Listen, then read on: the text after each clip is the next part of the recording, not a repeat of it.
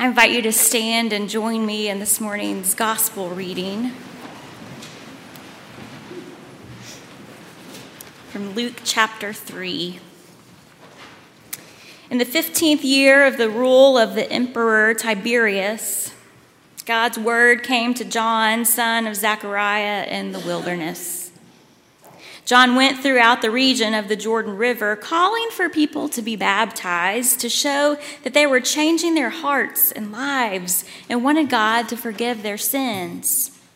This is just as it was written in the scroll of the words of Isaiah the prophet. A voice crying out in the wilderness, "Prepare the way for the Lord. Make his path straight. Every valley will be filled, and every mountain and hill will be leveled. The crooked will be made straight, and the rough places will be made smooth, and all humanity will see the salvation of God."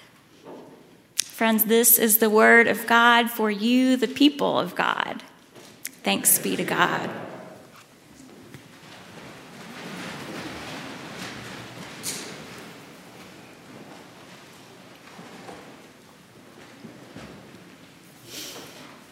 And so now, gracious God, in these moments, may the words of my mouth, may the meditations of our hearts together in this place and in all places be found pleasing to you.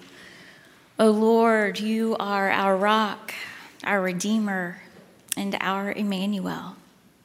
Amen.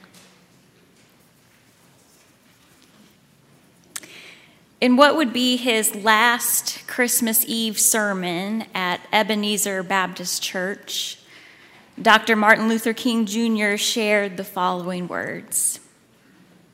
He said, in 1963, on a sweltering August afternoon, we stood in Washington, D.C., and I tried to talk to the nation about a dream that I had.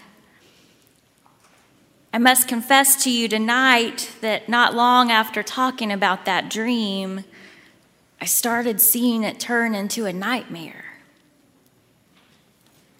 I remember the first time I saw that dream turn into a nightmare. It was when 4 beautiful, unoffending, innocent black girls were murdered in a church in Birmingham, Alabama. I watched that dream turn into a nightmare as I moved through cities of the nation and saw my black brothers and sisters perishing on a lonely island of poverty in the midst of a vast ocean of material prosperity. And I saw a nation doing nothing to grapple with it. Yes, I am personally the victim of deferred dreams and blasted hopes. And yet, if you lose hope, somehow you lose that vitality that keeps life moving. You lose the courage that helps you to go on in spite of it all. So I close today by saying, I still have a dream. Of course, this would be Dr. King's last Christmas Eve sermon before he was shot and killed the following April. And so my question is, over 60 years later, I wonder, do we still have the courage to dream? Or are we too living in a place of blasted hope and dreams deferred? However you might answer these questions, know that you're not alone. Whatever you carry with you into this room this morning, be it your doubt, your pain, your hope, your frustration, your anger, whatever it is welcome here right along with you. God is big enough to handle it, and God meets us here right in the midst of it all, where we carry grief and hope hand in hand. And yet I also believe that God keeps beckoning us to dream. And not only to dream, but to live into God's dream for the world. We hear about that dream in today's gospel reading. John the Baptist shares the words from the prophet Isaiah, this dream that one day every valley will be filled in and every mountain and hill will be made low, and all people will see and experience the salvation of God. All people will experience this life-saving work of God. But we're not there yet, are we? We've got a long way to go, and we are especially mindful of that today as we prepare to set out crosses on Highland's lawn.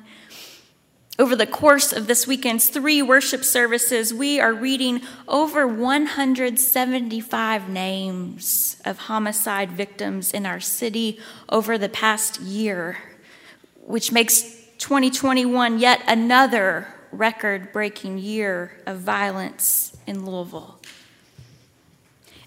And so how do we reckon with this, especially in the midst of what is supposed to be the most wonderful time of the year? How do we hold our grief and our heartbreak, our anger and our deep loss alongside our dreams for a better, more peaceful world? A world where all people will see and experience safety and wholeness and welcome and the love of God that knows no bounds. The writer Rachel Held Evans spoke to this a few years ago after the horrific shooting at Sandy Hook Elementary School in December of 2012, and I return to her powerful words every Advent. She says, "Those little Advent candles sure have a lot of darkness to overcome this year. I see them glowing from church windows and on TV, in homes and at midnight vigils. Their stubborn flames represent this divine promise that even the smallest light can chase away the shadows lurking in this world. And that even in the darkest places, God can't be kept out." It's a hard promise to believe today, she says. I know. And although my doubt and anger make it hard for me to believe today, I will keep lighting my Advent candles like a fool until they help me in my unbelief. May their flames be a reminder to all of us that we don't have to know why God let this happen to know that God was there and here and in those swaddling clothes and on that cross and in that grave and on the throne, for no amount of darkness can overcome the light. These words became especially poignant after Rachel died unexpectedly in 2019. And here we are in 2021, and those little Advent candles continue to have a lot of darkness to overcome this year too. But perhaps the question is, do we, like Rachel, have the courage to keep lighting candles like fools who, despite all the evidence to the contrary, continue to have the courage to dream? One of my favorite Christmas songs is "Someday at Christmas" by Stevie Wonder. It was actually released in November 1967, just weeks before King gave his Christmas Eve sermon. And so, in fact, I have to wonder if King just might have had the song playing in the background. I wonder if he was humming and singing along with it as he was writing this Christmas Eve sermon, because this song beckons us to dream. It challenges us to hope beyond hope for a day, someday, when hate will be gone and love will prevail. It invites us to imagine a new world that we can start with hope in every heart. You can see some of the lyrics on the front of your order of worship today. We actually talked about this song in the Good Time Gospel Hour Bible study class last week. And I asked the class if they could write another stanza of the song in the year 2021, what would they say? We used their stanzas as prayers to end the class. And I wanted to share a couple of their stanzas with you today. Aaron Phelps wrote, "Someday at Christmas we'll learn to be kind and invite people in who've been left behind. We'll listen and learn and tell each other more, and then we'll be better than ever before." Case and Meek wrote, "Every day, not just Christmas, we all can choose to show up for each other and not just press snooze. Every day, share the things with which you were blessed. Time, talents, treasure, peace, love, joy, faithfulness." And so I wonder if you were to write a stanza after a record-breaking year of violence in our city, after 787,000 people have died in the U.S. alone from COVID, after a year of continued racial reckoning and so much more, what might you say? What is your dream? Not only for someday at Christmas, but for every time and every day in God's world. We are sharing with each other in this season of Advent on social media. I loved seeing all of your posts last week. And so this week's invitation is a bit harder, but I believe you're up to the challenge, Highland. Because this week I would love for you to share words, images, depicting your dreams for God's world. You may want to write a stanza of this song. I would love to see what our creative writers come up with. You may want to snap a picture of where you see God's dream coming to life. Where do you see glimpses of God's dream for peace, just like Renee saw driving into church this morning in the beautiful sunrise? Where do you see God's dream becoming a nightmare, as King once said? And how can you help to live out God's dream in the year ahead? You can continue to write and share reflections and photographs using the hashtag #AwakenToJoy.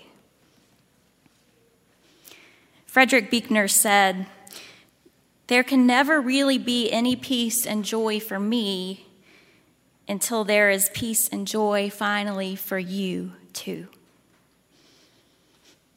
Friends, may that be our dream. Because you and I can't even begin to awaken to joy this Advent season if we are not fighting for joy for others too.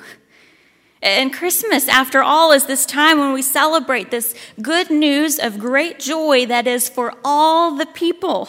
That's what we read in Luke's gospel as the angels tell the shepherds on that very first Christmas night. And so, yes, we may be the victims of deferred dreams and blasted hopes. And yet, if you lose hope, somehow you lose that vitality that keeps life moving. You lose that courage that helps you to go on in spite of it all. And so I close today by saying, I still have a dream. May it be so of us, Highland. Amen.